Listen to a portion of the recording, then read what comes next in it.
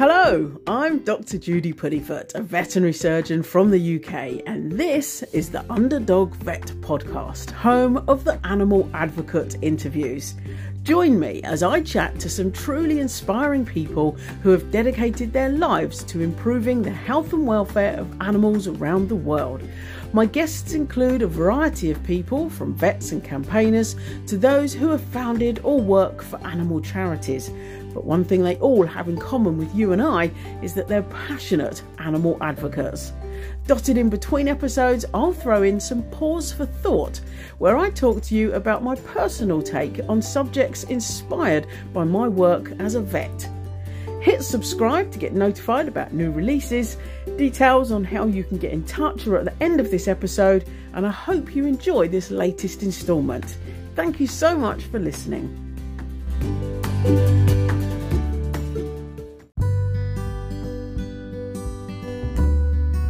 Welcome to this episode of the Underdog Vet Podcast. In this episode's Animal Advocate interview, I spoke with Laura Ward, a clinical animal behaviourist who specialises in dog aggression. Laura set up Minds Alike Animal Behaviour after working as a veterinary nurse for 10 years. She has always had a passion for how animals think and feel, and now dedicates her time to helping owners solve their dog's behavioural issues. Laura firmly believes in using only positive approaches, and that when owners have an understanding of how their dog is feeling, they can then appreciate why they're behaving in the ways they are. Laura and I spoke about the importance of using a qualified dog behaviourist, the difference between a dog behaviourist and a dog trainer, and why it is vital dog owners understand some dog psychology. Laura Ward, dog behaviourist extraordinaire, thank you so much for coming on to the podcast. It's taken us a while to arrange this for us both to be in the same place at the same time, but we've finally managed it, and here we are. I wanted to start by asking you to tell us who you are and what it is that you do. Well, thank you for having me. Yeah, my name's Laura Ward. I am a clinical animal behaviourist, so a CAB we're sometimes referred to. Just to give a bit about my background, prior to doing that, I was a registered vet nurse for 10 years. So I've been working with animals since I was 17. I worked in general practice, and then I went off and I worked in emergency care at the Blue Cross doing night shifts. Whilst I was doing that, I also did a part-time degree in applied animal behaviour. So I have a first class honours degree in applied animal behaviour. I carried on vet nursing for a bit after that, and then I started to work part-time as a vet nurse and part-time as a dog trainer, and the behaviour consultations just started to come in hard and fast. So I ended up giving up the vet nursing completely. So for the past 10 years, I have been working as a dog trainer and animal behaviourist. And it was 2 years ago that I reached the status for clinical animal behaviourist. So for those of you who don't know what that term means, there's an organisation called the ABTC, which is a lovely organisation which is trying to encourage regulation within the behaviour industry and the training industry. So they are kind of like the umbrella organisation which puts in place assessment processes, and they have a very thorough assessment process standard in place. So if any of the practitioner organisations want to be part of the ABTC, they have to assess their members as per the standard, and it is a very high standard. So to become a clinical animal behaviourist, not only do we generally have a degree, if you don't have a degree, there is a way you can get to that point as well, which you could maybe look up online, but you either have to have a degree or a very high standard of knowledge and understanding. And then there is also a practical assessment element where you are observed consulting. So they want to make sure that you are interacting with clients professionally, you are advocating the welfare of the dog and following all the latest science that you should be following.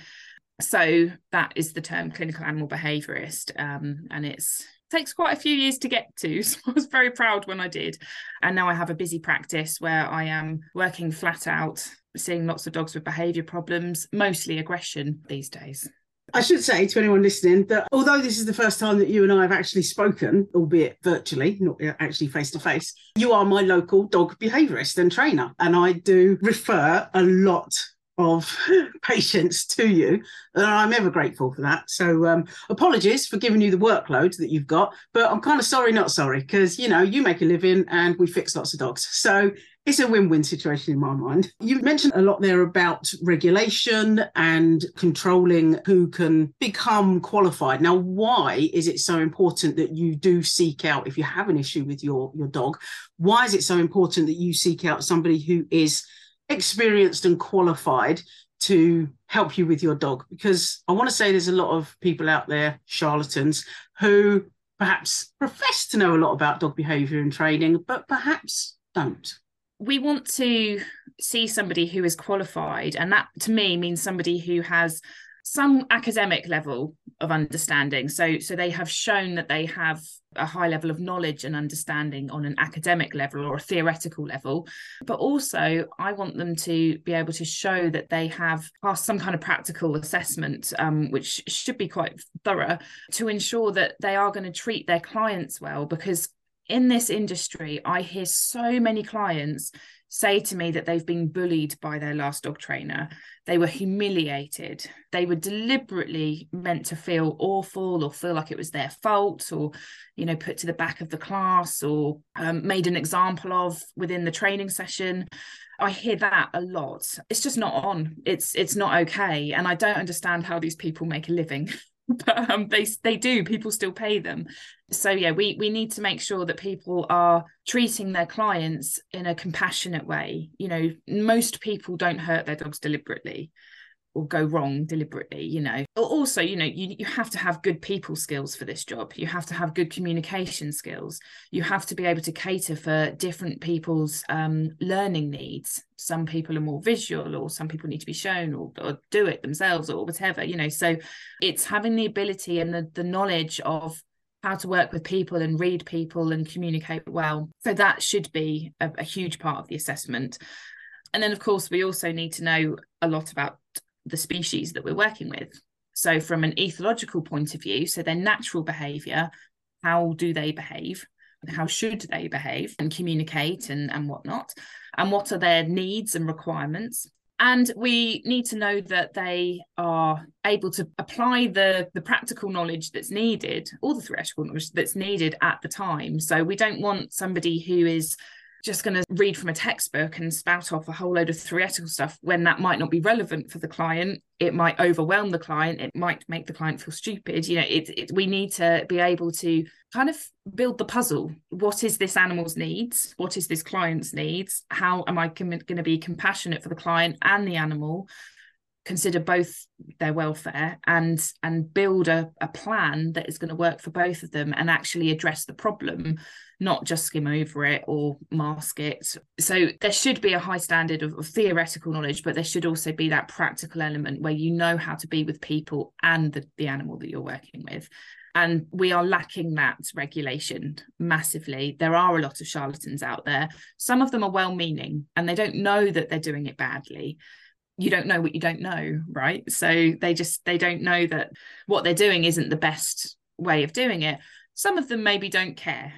They're making money. Their ego is being boosted by making other people feel small, maybe. So they think that's great. So we want to make sure that we're looking on a regulatory body like the ABTC when we need help with our animals.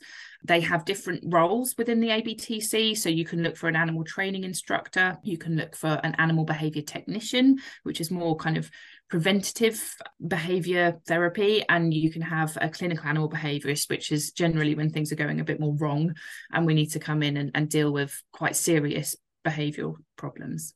I think there's a misunderstanding, amongst the general population. It's a misunderstanding in that just how complex and technical understanding dog behaviour actually is. Because dogs have been around with humans for thousands of years, there's a human arrogance and therefore an assumption that we understand dogs. They're quite simple. I've got a dog. I've had dogs all my life.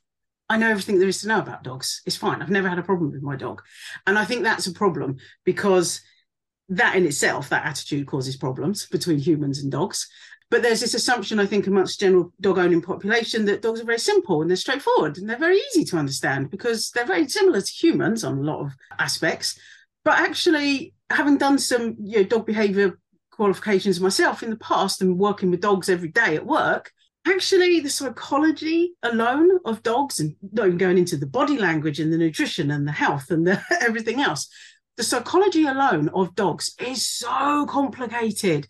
And so we rely on professionals like you who have put in the time, the effort and the money to get all that learning and all that understanding and process all of that.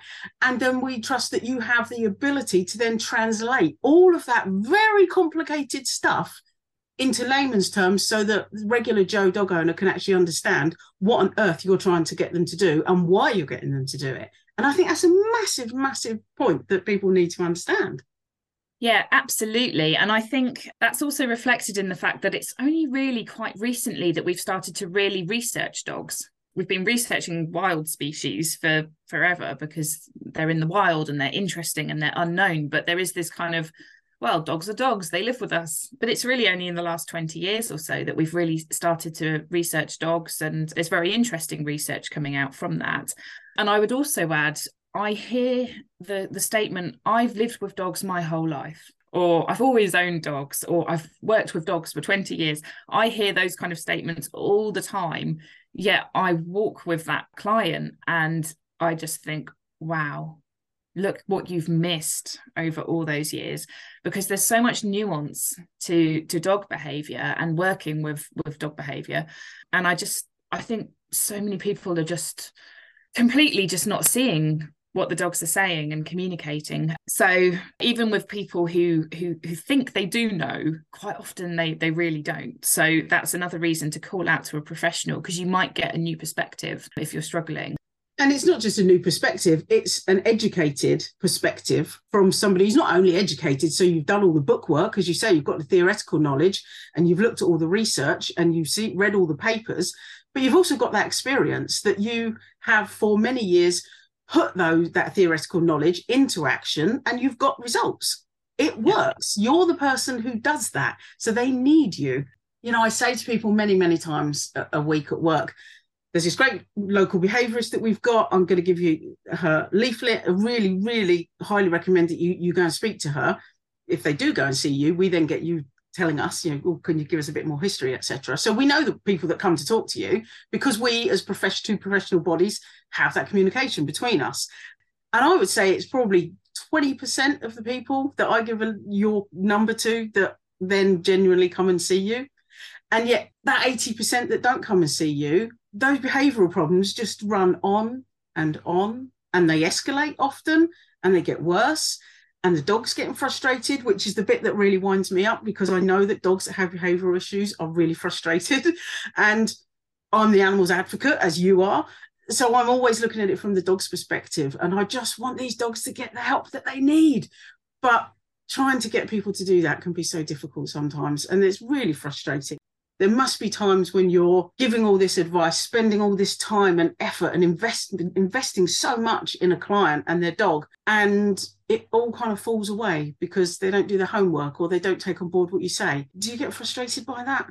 Yeah, absolutely. And I can tend to see who's going to get it and who's maybe just doing this as a tick box exercise.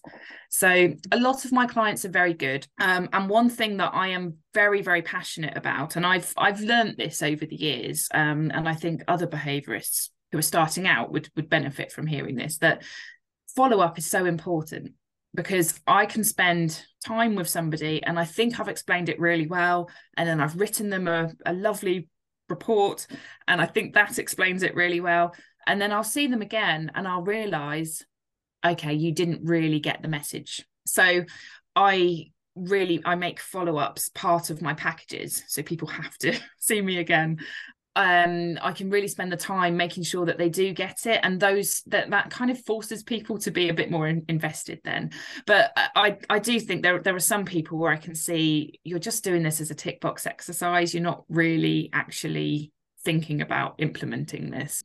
And I think it's really important to say that not getting it is okay, because I don't know many people that do get it straight away. There are very few people that understand it straight away because for multiple reasons, mostly I think because we try and see everything from a human perspective. And it's very difficult for humans to put themselves in another animal's paws, I suppose, to see it from their perspective. But genuinely with dog behavior, you have to see things from the dog's perspective for you to understand what is happening, why it's happening, and what needs to happen to make it change. Yeah, absolutely. And I think one thing that I see a lot these days, from the human end of the leash, everybody is so busy, so busy. And I think a lot of humans that I work with are actually kind of walking around in a bit of a fight or flight mode, and they're too busy, they're overwhelmed, they're tired, they're not getting enough rest themselves.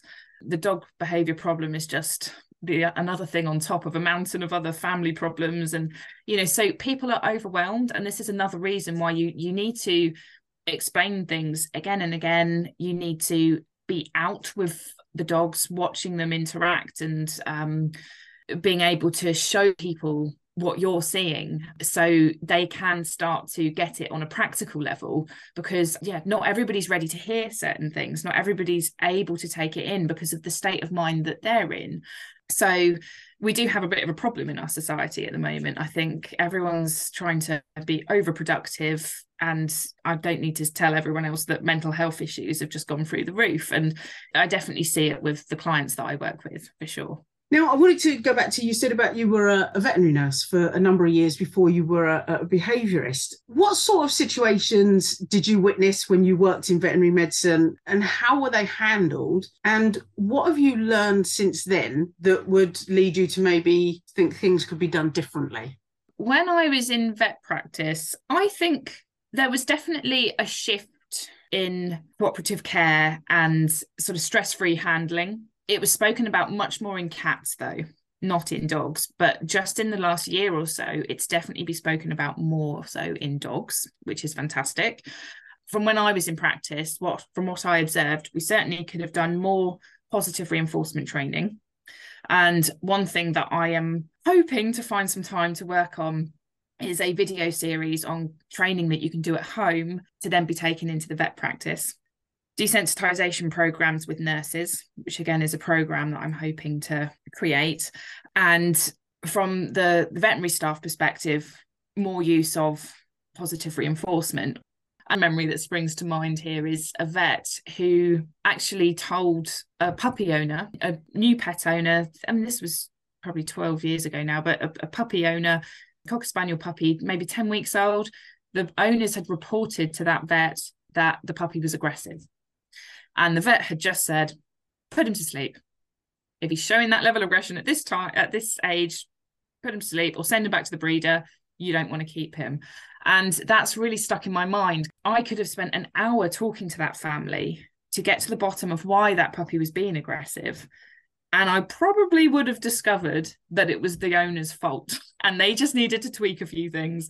And then the puppy would have learnt not to behave that way and it would have all been fine. So yeah, I've got some bad memories, but also a lot of good memories of really caring veterinary work, where people are going out their way to try and make a dog or cat feel really comfortable, and being aware of the species, and separate kennels and cattery, and making sure the rabbits are further away and everyone's got a hidey place. And especially from the nursing teams, the nurses really do get on board of making sure that they give the species the best environment possible while they're there. There's also recently, we've started to use in the last couple of years, something called the chill protocol, which is a combination of a couple of drugs, which kind of take the edge off of a dog's anxiety, I suppose is the way to explain it. And I have used that successfully on umpteen occasions. And that really is for the dog that even the owner can't get a muzzle on it. But if they've got the chill protocol on board, they can at least get a muzzle on it so that it's now safe for the animal to come in. And also it's less stressed. The dogs that are lunging at you are no longer lunging. They're just looking and staring at you, giving you the eye. So very helpful that somebody's developed this protocol, whoever it was. I thank them eternally. But anyway, I don't want to get stuck in the veterinary medicine thing because we could talk about it forever. You do also offer training to vet staff, to dog walkers, doggy daycare people, dog groomers, etc. Are there specifics that are covered for each of these jobs that might differ from, say, what you would tell a dog owner? There are specifics in that how I might present it would be slightly different because I'm presenting it for their workplace. But really, I think what I would cover is very similar to what I would cover with a dog owner. It's about training people's eye to reading subtle body language, the nuance of when to manage versus when are the dogs okay self-managing, when to intervene with something and actually like, okay, this isn't going well, we need to stop this situation from occurring. How to read those subtleties and understand that dogs are really social animals, and everything that they do, every bit of body language, every movement, every change in their speed, every change in how their eye contact is directed, every lip lick, every yawn, it all means something. And if they can start reading the subtle body language, then they're going to be able to deal with problems earlier on. I pretty much always go through the ladder of aggression, which was developed by Kendall Shepherd, with anybody I'm talking to, because it's so relevant in greeting behavior, in play behavior, and in conflict behavior. You will see the low level signals from the ladder of aggression being displayed.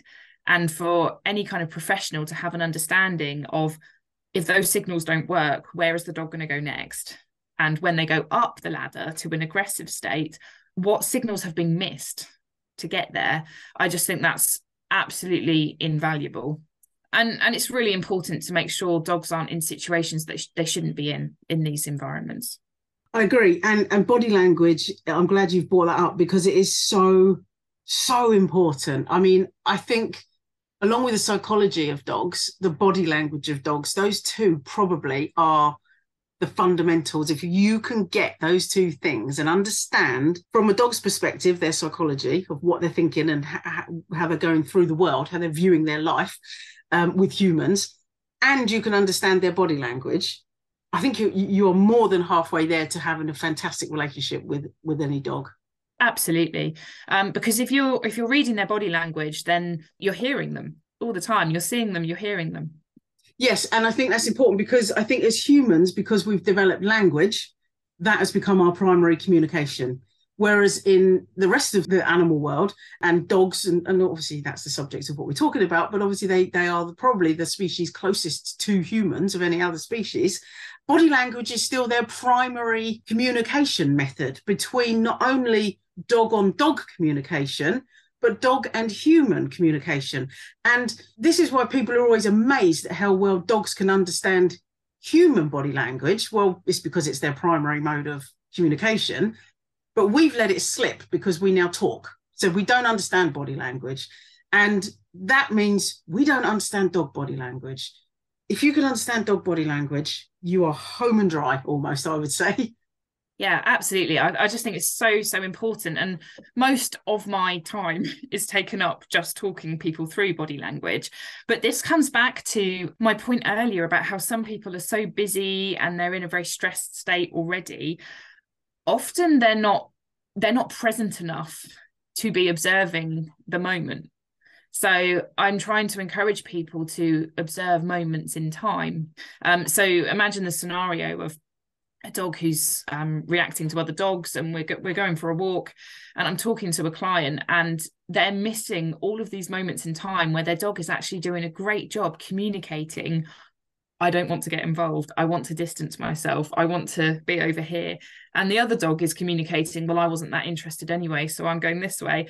And then I've got an owner who's in a freeze state because they're so stressed that they think the dog over there is going to come over, and they think that their dog is going to want to go over and maybe attack that dog because they're not reading that moment in time.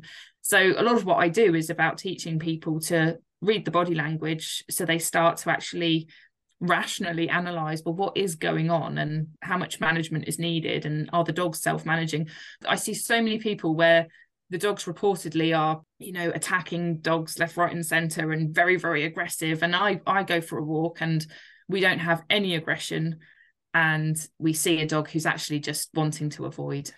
And going back to the comments about the veterinary practice as well, body language can be used in veterinary practice.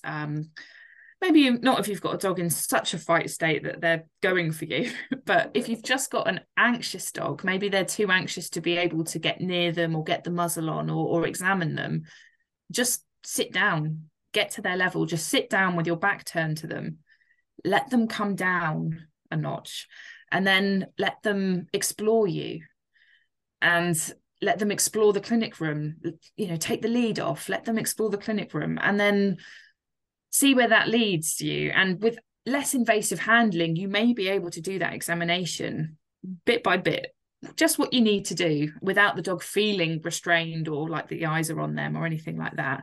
If they turn to look at you, turn your head away. If you notice that they're lip licking or leaning away from you or moving away, give them that freedom to express themselves and do so. And you could maybe back off and just adjust yourself a little bit. And then you can get a dog who's in a fight state or a flight state and bring them down enough to be able to work with them. Yeah, I've been there and I've done it. And you know what? The feeling when you've done it is amazing because you can have a dog, as you say, that comes into the room with their owner and they're like, oh, okay, we're here. I didn't realise we were actually here. Right, this is scary now. And they're sat in the corner and they've literally pasted themselves to the wall in the corner. And yeah, I just literally, I don't even look at the dog. I mean, my peripheral is watching the dog because I'm not going to take my eye off it, but I'm not looking directly at the dog. I'm talking to the owner in a very calm, nonchalant, it's fine, we're in for a vaccine, any health concerns. I'm thinking about the dog, but I'm talking to the owner. And then I grab the pot of gravy bones. I sit on the floor with that. I start breaking those up and just, I'm side on to the dog and I'm just throwing those across the floor towards the dog.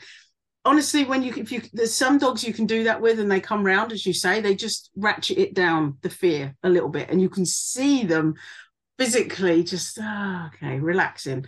Oh my God, it's a wonderful thing. To be at one with a dog is, oh my God, there's nothing better on earth, is there? But anyway, I'm going off on a tangent. What would you say are the commonest behavioural problems you're seeing in dogs? Aggression, definitely number one. We know so much more about dogs, yet why are we seeing such a high level of reactivity? So I spend a lot of time pondering this fact, and it's ironic as well because most people understand the concept of socialization. So, socialization being that critical window where the brain is categorizing what is okay and what isn't okay. And we want our young dogs to see lots of people, variety of environments and traffic and noises and dogs in that time. I think one mistake that we're seeing is that people are kind of assuming that, okay, well, the window's closed, so I'll just stop putting any effort into my dog.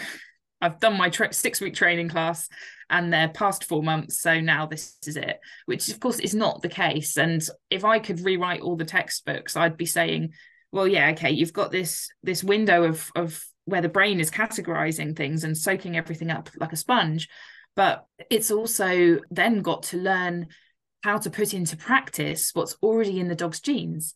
So what's already in the dog's DNA is to head turn, lip lick, move away, body turn, diffuse tension, using all these signals that are referred to on the ladder of aggression.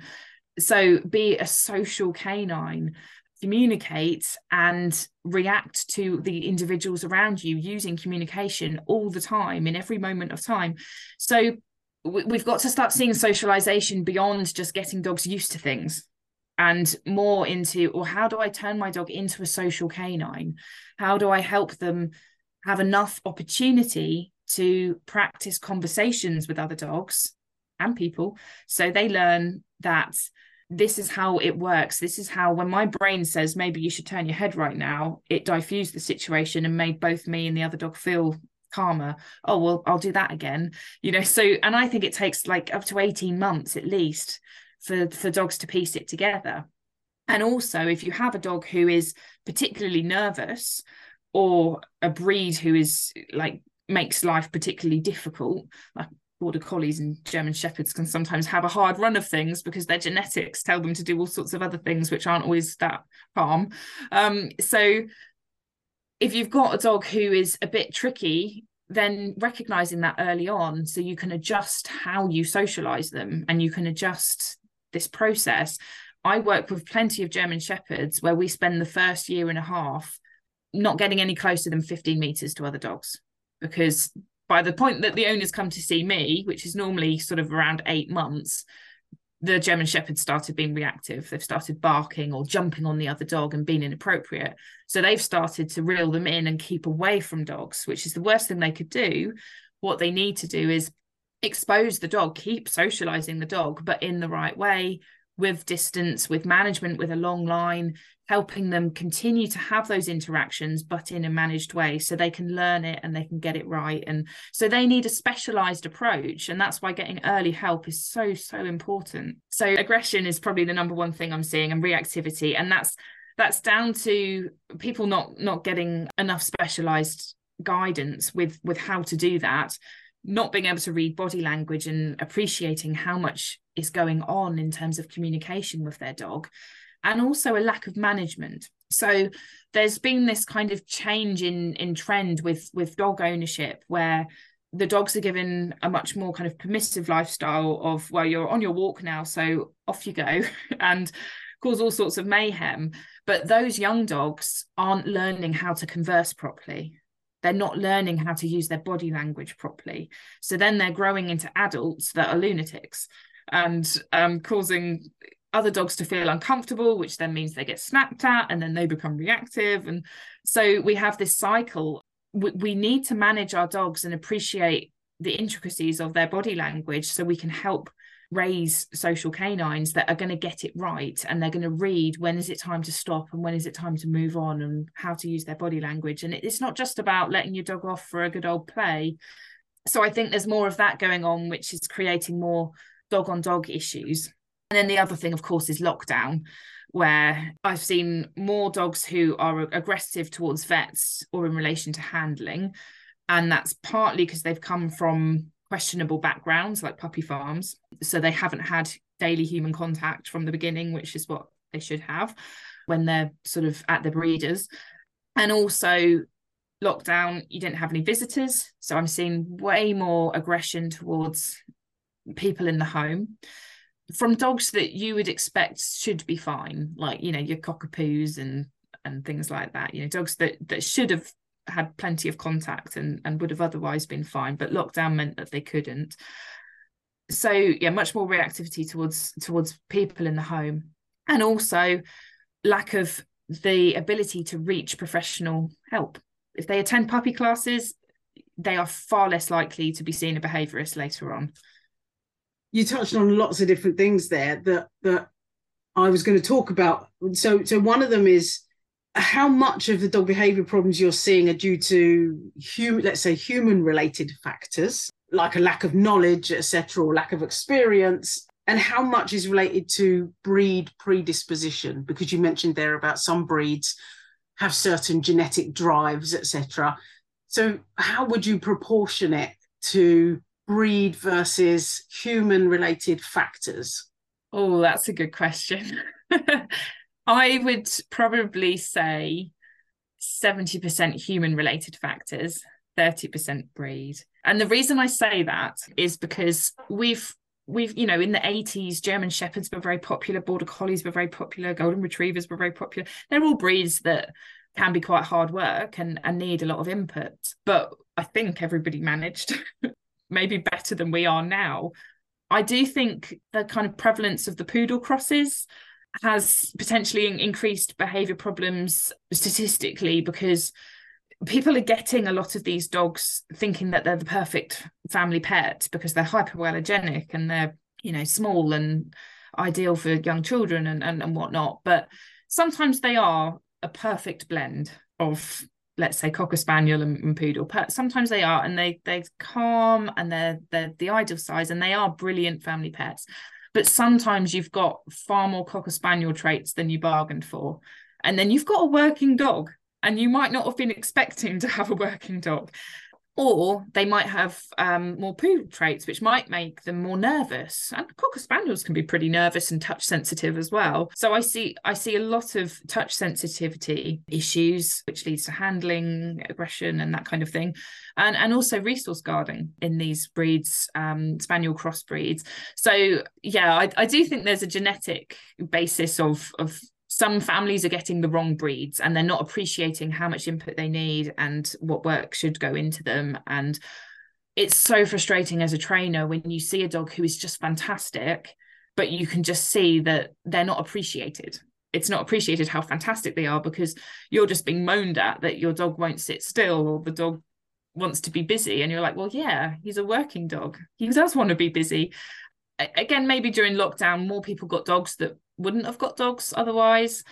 So that's part of it as well. But I would still say the majority of the issue is more human understanding because we've always owned dogs, which can be difficult. That's not new. It's just a different kind of dog we're owning now. I think you're right. And I think, sometimes the perfect storm is the wrong breed or breed mix with the wrong personality of person or the wrong type of person, and be that an inexperienced person or somebody who perhaps isn't necessarily what's traditionally termed a doggy person, a dog person. They perhaps never had a dog before, and as you said, perhaps might not have ever entertained the idea of having a dog until lockdown, and now all of a sudden they want a dog. And most of them go out and get, like you said, perhaps not the breed or the type of dog that really is going to be the most amenable to their level of understanding and experience, let's say. It's difficult. Talking about that, what would you say are common mistakes that dog owners make when they're training their puppies that could then lead on to behavioural issues later? So give me your 5 top tips for what people should and shouldn't do with their puppies. Okay, so they should socialise them and they should appreciate that extends beyond 4 months, and it's actually about teaching them how to and giving them learning opportunity to be the best dog that they can be, and that might require a bit of management. So yeah, they should socialize, they should continue socializing beyond the 4-month window. They should do plenty of handling training, another thing that's completely underused, because everyone's keen when they first got the puppy, and they do it when they're attending puppy class and things, but then it just sort of drifts off and gets forgotten. But actually the amount of handling training that's required is never enough, really. What would be my next 2 top tips for what you should do? I think you should select the right diet for your dog, and that's a mindful in its own, and I'll let you do another podcast on that. Well, actually, I'd be interested to hear, what do you mean by that? Okay, so disclaimer, first of all, as a behaviourist, I'm not allowed to give out nutritional advice. That needs to come from the vet or a qualified nutritionist. So I'm very careful about the advice that I give, but I do find it very frustrating that there's little independent research in what is good for dogs and what isn't good for dogs. I'm going to just put the whole raw thing to the side. There is a fair amount of research about why raw might not be sensible, and there's lots of people that obviously would disagree with that. But in terms of cooked or processed dog foods, in my mind, there's sort of 2 types. There's grain-free or there's, I don't know. Grain inclusive. Grain inclusive, right. There we go. Some people would class it as, is it high protein, low carb, or is there more carbohydrate in it? And this is where it becomes a bit of a minefield. And I really think it would be quite easy to just do some research and get some conclusive advice here. But because obviously you need to fund research, it's funded by big companies and whatnot. So it all ends up being a bit biased. So often I have people say to me, somebody said I should feed a low protein diet. And from a behavioural perspective, I see more issue with some of the diets which are filled with filler, like maize. So starchy, high carb diets. Normally they've got meat and animal derivatives is what their protein is. They don't know what's gone in it, basically. So I tend to avoid diets like that, but then you end up, what's your options? That you could find a good kind of animal protein and brown rice mixture, or you can go grain-free. And I think grain-free then has come with its own stigma, and there's issues with with certain things which might cause heart disease. And like, so it's a minefield. So I'm not surprised that owners are struggling. It is a bit of a minefield, I agree. And I'm glad you put the can of raw food, because that is a can of worms. Let's just put that to one side. That's a whole podcast on its own. I think some generalities here for people, because obviously what you've just said might be making people go, oh, what? Hang on, I need to just research this a little bit more, and I need to think about what I'm feeding my dog. And yes, you do need to think about what you're feeding your dog, absolutely, and get some advice on it. And it is a massively inflammatory subject amongst vets and dog owners. So I'm going to try not to inflame it anymore. But some universal truths about dog food are, as a generality, you tend to get what you pay for in terms of quality of ingredient. And what I mean by the quality of ingredient is the protein source. So like you mentioned about, meat derivative, I suppose is the stuff that, scraped off the bones that goes in to make chicken nuggets. That's the sort of level of quality protein we're looking at. Whereas if you've got on the ingredients, it contains X% of chicken, legally, the UK laws, you have to have that percent of chicken in it. So you kind of get what you pay for in terms of the quality of the protein and the source of that protein. It's chicken nuggets versus a chicken breast. Essentially, you get what you pay for. I'm going to say one thing about grain-free. There is research to prove that in some dogs, grain-free diets have been associated with the development of certain heart conditions. And I will put the link to that research on the bottom of this podcast so people can have a look at that themselves. But I'm not going to say any more about nutrition and dog food, because you're right, it's massively contentious, and I'm not going to get into an argument and get on abuse about it, and I don't want you to either. We'll move on. We were just talking about puppies and training, etc. I wanted to ask you your opinion. What sort of puppy training would you recommend to puppy owners and dog owners, not just puppies, to anyone who's getting a dog? Because a lot of people rehome dogs that are older, which is great. There's lots of different types out there. There's one-on-one, there's classes, but there's also boarding establishments, sometimes where the owners don't even attend with their dogs. What are your opinions on those three types of training of dogs? Okay, so I am a massive fan of group classes when they're done well.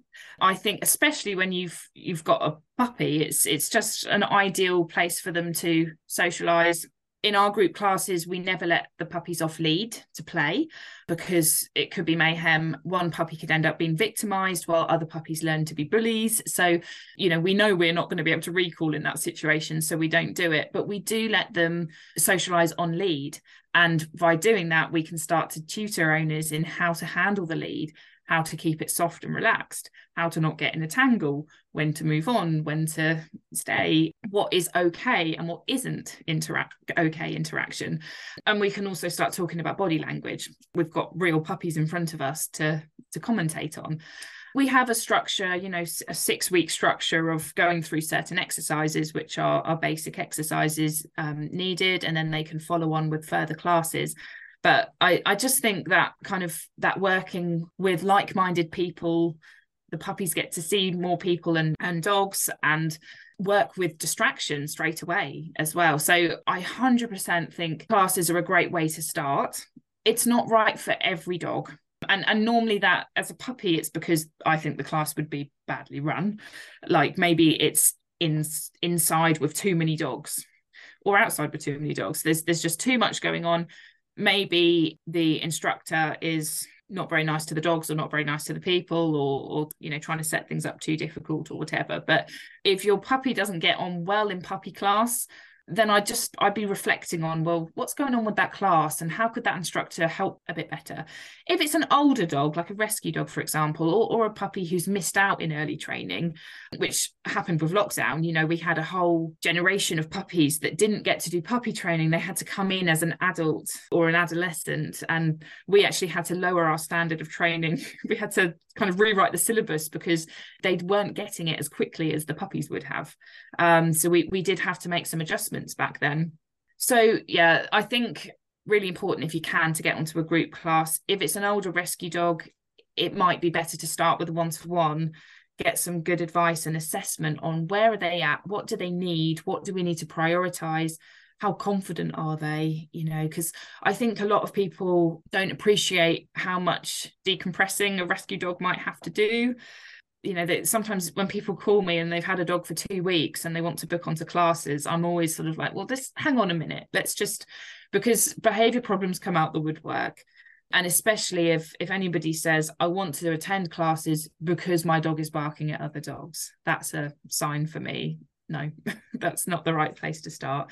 So yeah, generally group training is great. If not, then one-to-one is fantastic. That might suit some people better because of scheduling and things like that. And it means that the trainer can prioritize what you need and get working on that straight away. Residential training, again, I don't want to be disparaging to all residential trainers because that's not my intention at all. But in my experience, most residential trainers are looking for quick fixes. So it's highly likely if you send your dog to residential training that they are going to use methods which apply pressure, maybe pain, maybe a tiny bit of fear or anxiety, apply pressure in order to make the dog want to stop doing the behavior or avoid further pressure. And it gets results. They're very skilled at what they do and it does get results.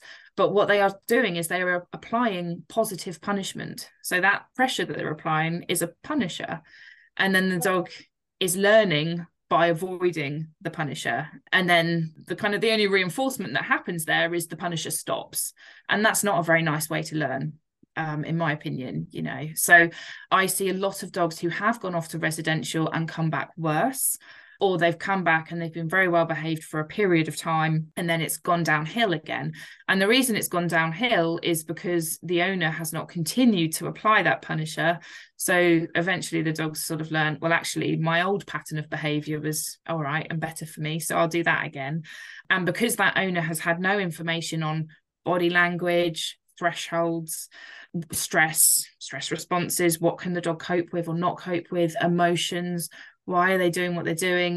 They've had no information about that. And that's really a big difference between a trainer and a behaviourist. A trainer wants to fix a problem or change a pattern of behaviour by training something new, which could be walking to heel or changing direction. But a behaviourist wants to tell you how the dog would want to manage themselves naturally and how they use their body language to deal with the situation. It's really hard because there's so much nuance to it. It's easier for people to hear a black and white. Well, if you see a dog, change direction, give them a treat, job done. Or if your dog barks at a dog, yank them, they stop, change direction. That's black and white and much easier for some people to understand. But in the long term, you're not going to actually desensitize the dog to the thing that they're scared of. And you're not going to counter their fearful response and actually change their emotional mindset about that trigger. So on a whole, I would avoid residential. There are a couple of ones which are reward based.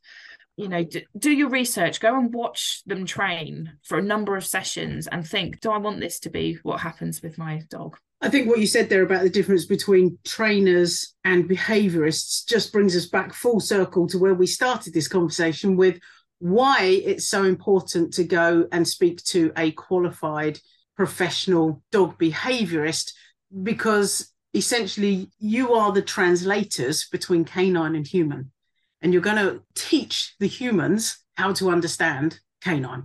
And you mentioned there about obviously some training methods are quick fix, and that's often because there's certain stress or pressure or negative things added to the dog's environment, positive punishment as it's called.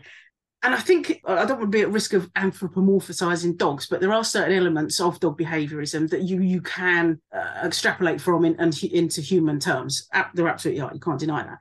And one thing that I say to people is, you've got to understand, and this as a human, if you were at school or somebody was trying to teach you something, and the teacher keeps saying to you, "Oh my God, come on, why can't you understand this? It's so simple. Get on, come on."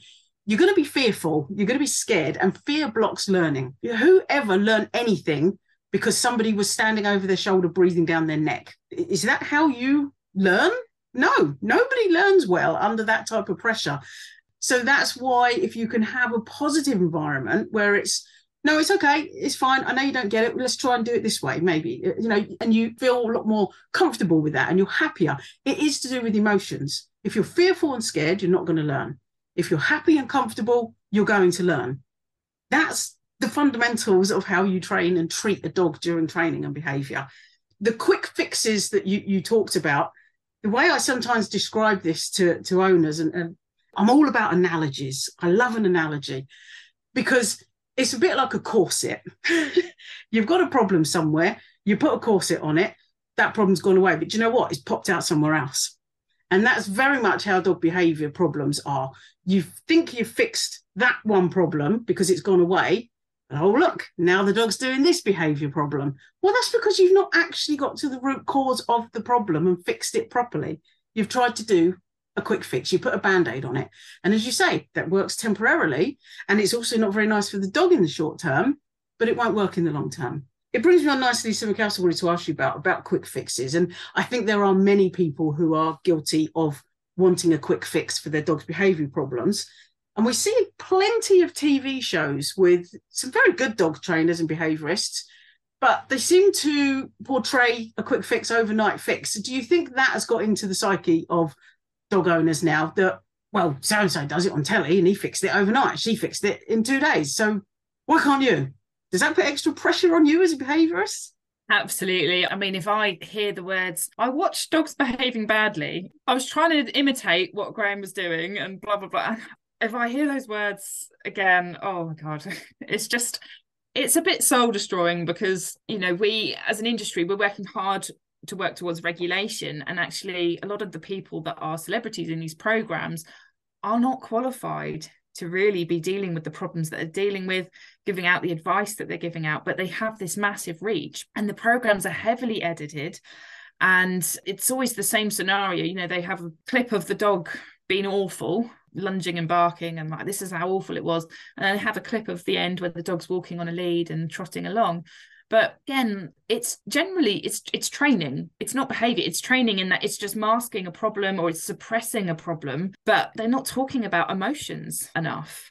And veterinary history and medical history and how pain might be impacting behavior or learning has impacted that behavior or how actually the handling of the lead has made it so much worse. And it's just making out that, oh, the dog was doing something wrong, so we yanked it a bit, or did, as Cesar Millan does, the bite thing and the noise and that kind of thing.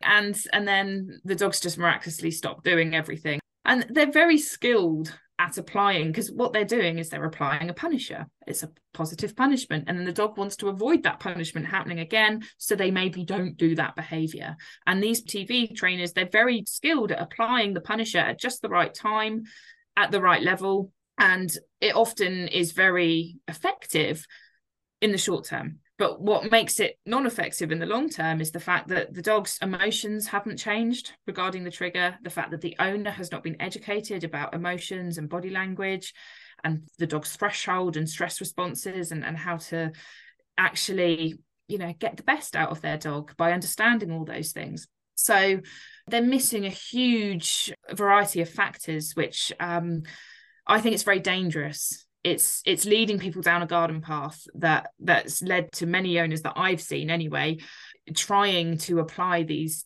punitive methods, and the dog has got worse. They've become more fearful, or they just stayed the same, and that could result in somebody being bitten. So I implore anybody who might be in TV production to really focus on, when you get people in to do programs, try and get people who are really qualified and give a nice big balanced view of a subject. Yeah, I'm not sure if TV production kind of goes with what I do. Sometimes when I train, I don't look like I'm training anything. I look like I'm just going for a walk with a dog. But like I said, you know, the amount of times that I've had a dog who's reportedly very aggressive, and then we go for a walk and we don't see any aggression. We see a lot of very good communication, and we manage the space and the dog's threshold to make sure that they don't go over threshold, and then we don't have any reactivity. And if you filmed it, it would look boring. So no one's going to. And that's the sad thing about it, I suppose. I think you're right. It makes good TV because they know how they're editing it. They like a bit of jeopardy and they like a good result. They like a beginning, a middle and an end that can all be squished into 45 minutes that's also entertaining. All I'm going to say is I'm going to go back to the corset analogy. It's not going to work long term. It's interesting you mentioned Cesar Millan there. I was away in Spain recently and came back to the hotel room, popped the telly on, and there was an episode of his show on, and it was in Spanish. So I couldn't understand what they were saying, no subtitles. Even without the language, I was furious, furious watching him. And I was screaming at the telly, look at the dog's body language. Look, the dog is absolutely terrified of him. I fail to understand how anyone's gut instinct is telling them that what this man does is correct. It's amazing. Anyway, I'm going to end on something a bit more positive, hopefully. Dogs undoubtedly bring so much joy to our lives. Are there any special behavioural success cases that you remember that really stand out for you that you'd like to tell us about? I've seen a lot in the last year. That's a big question.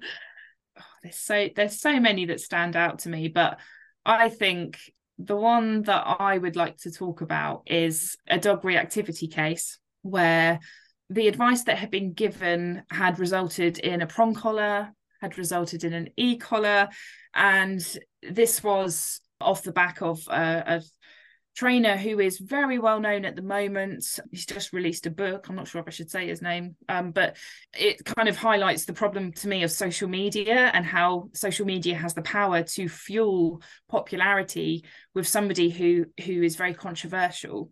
And that seems to fuel the popularity more. And, they end up very, very, very successful. But again, are they qualified? Are they really doing the right things? These clients went to that person based on popularity and thought, oh, this person must be good, must know what they're doing.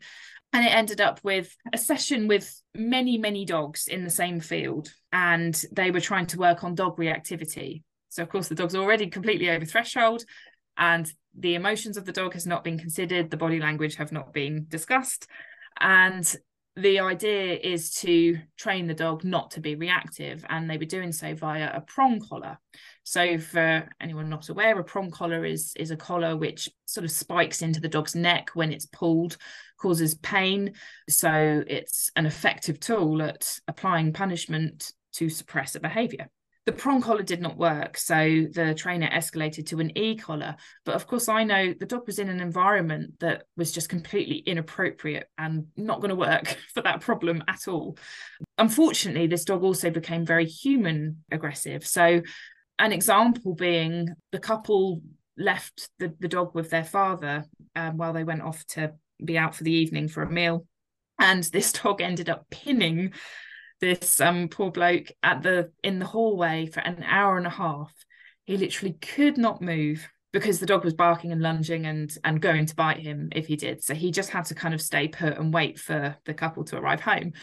Now, one change that made a huge amount of difference for this dog, and of course the prong collar and the e-collar were abandoned, but one thing that made a huge difference for this dog was increasing sleep and opportunity for rest, because that's just a huge thing that's overlooked many times when I see behaviour problems. A lack of rest is a problem. And what was happening with this dog is he was settling down for the night and then he was being asked to get up and go out to the toilet at 10 o'clock at night, which is then waking him up and breaking his sleep cycle and causing all sorts of disruption to his mind. So one of the triggers for aggression was anybody coming towards him in the evening, putting him on lead.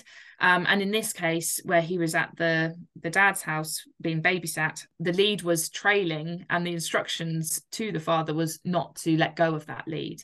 You hold onto the lead for the entire evening. So when he needs the toilet, you've already got it, and you haven't got that case of guarding the lead and preventing anyone from getting it. But this guy did let go of the lead and then he had to go pick it up. And that is what triggered the dog to go into an aggressive state and not let him leave the hallway for an hour and a half. So one of the changes that was made there, very, very simple, was he was crate trained, put him to bed at 8 o'clock. He doesn't need a 10 p.m. toilet break. He's already done his stuff. He's now asleep. So they've just started putting him to bed at 8 o'clock. Then they don't have to have the lead on. There's no reason for lead guarding. They've had no aggression in the house since. So it just shows what small changes can make huge differences. We've also been working on dog reactivity, and we've been working on keeping the dog under threshold, so at a suitable distance from the other dogs, and we are rewarding him whenever he makes a good choice. So if he looks at the dog, good treat. If he looks at the dog and looks away, good treat. If he actively moves away from a dog, good treat. Just any good choice that he makes, any communicative signal from the low end of the ladder of aggression, he is rewarded for. That also means he's getting a ton of reward around dogs. So working on that principle, he is improving, his reactivity is lowering. He's still got a way to go, and we still need to sort of muzzle train him and deal with, handling issues at the vets. And there's still a list of things that we need to go through. But this was a dog who would have been considered very dangerous and unsuitable for home life and things like that if we hadn't had that kind of consultation process where we looked at the emotions and the body language and how to manage him and made those tweaks, and then realised what is going to work best in reducing aggression in the interim and putting safety first. So yeah, that's a case that springs to mind that has been very rewarding, because he's come from such a bad place, so aggressive, to a very good place fairly quickly. I think it's always so important to remember the takeaway messages are dogs do have emotions, and it's important that we understand their emotional state, both during when they're experiencing the behaviour problem as we see it that they're having, but also that everything a dog does is done for a reason. We just have to find what the reason is. Yep. If there's anything else you want to say to end it on, now's your opportunity. No, I don't think so. I think we've covered a lot. We have, and there's so much more we could have talked about. I've not even asked your opinion on, should everybody who gets a puppy train them to wear a muzzle? What do you think about clicker training? Do you think that people who say, I'm not going to give my dog loads of chicken because it will get fat? There's so much we could have spoken about, but maybe you can come on in another season and we'll talk about all that other stuff as well. But in the meantime, Laura Ward from Minds Alike for coming on. It's been absolutely fantastic talking to you, and I really, really appreciate you giving up your time. Thank you so much. Thank you.